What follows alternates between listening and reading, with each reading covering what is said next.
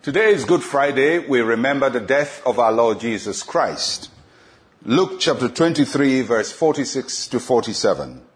And when Jesus had cried out with a loud voice, he said, Father, into your hands I commit my spirit. Having said this, he breathed his last. So when the centurion saw what had happened, he glorified God, saying, certainly this was a righteous man. Today we honor Christ for the price that was paid. In his death, he gave us life. And Good Friday was the beginning of our redemption and the purchasing of our lives back to God. On the cross of Calvary, Jesus Christ died for the sins of humanity. He bore the judgment of the sin of Adam that had plagued all of us. Crucifixion was a very, very painful way of executing a person. The Romans were masters of it. It had started from the Phoenicians, but mastered by the Romans. And they would normally nail the culprit in the hands and in the feet or tie them. And the person would hang up on the cross for days and die very slowly as a public spectacle for all to see the power of the Roman authority.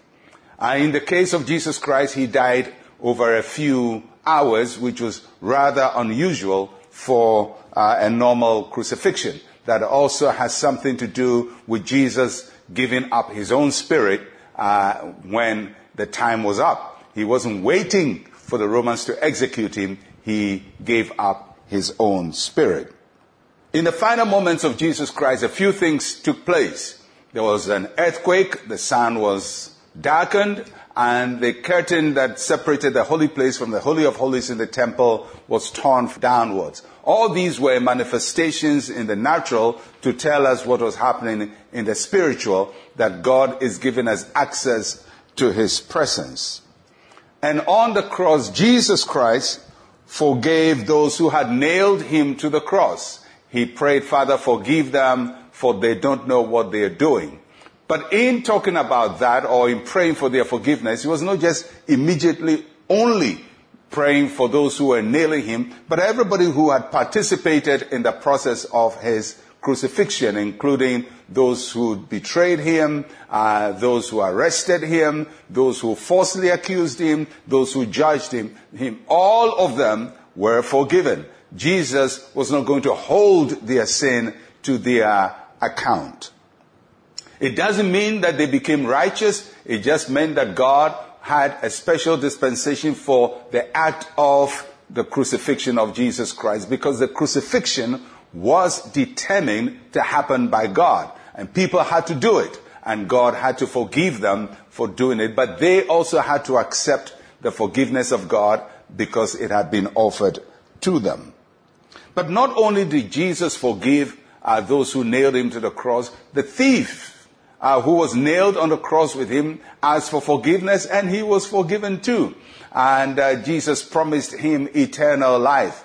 The thief satisfied all the requirements for salvation. He acknowledged his sin, he acknowledged who Jesus was, and he asked God for forgiveness and for salvation. And that's all that God wants from us. We acknowledge we are sinners, we acknowledge Jesus is the Son of God, and we ask him to forgive us of our sins. And as it happened to the thief on the cross, we can also have salvation. Every human being can have salvation.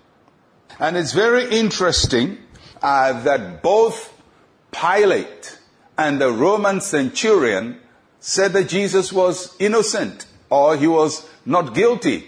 Pilate, at the judgment of Jesus, said, I find no fault in this man. And this Roman centurion, at the death of Jesus Christ, said, surely this was a righteous man.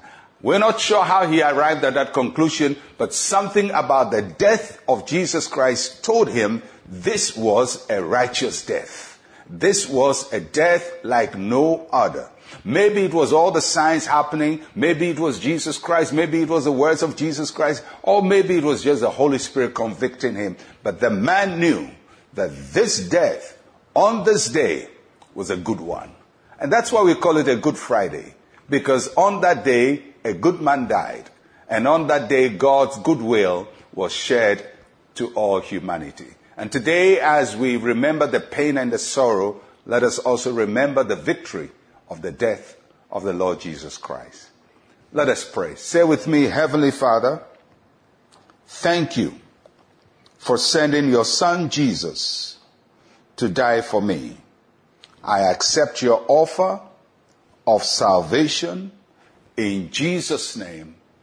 Amen and amen. And that's how eternal life comes to us. Thank God for Jesus. We'll catch you tomorrow. I'm Pastor Mensa Otabil. Shalom, peace, and life to you.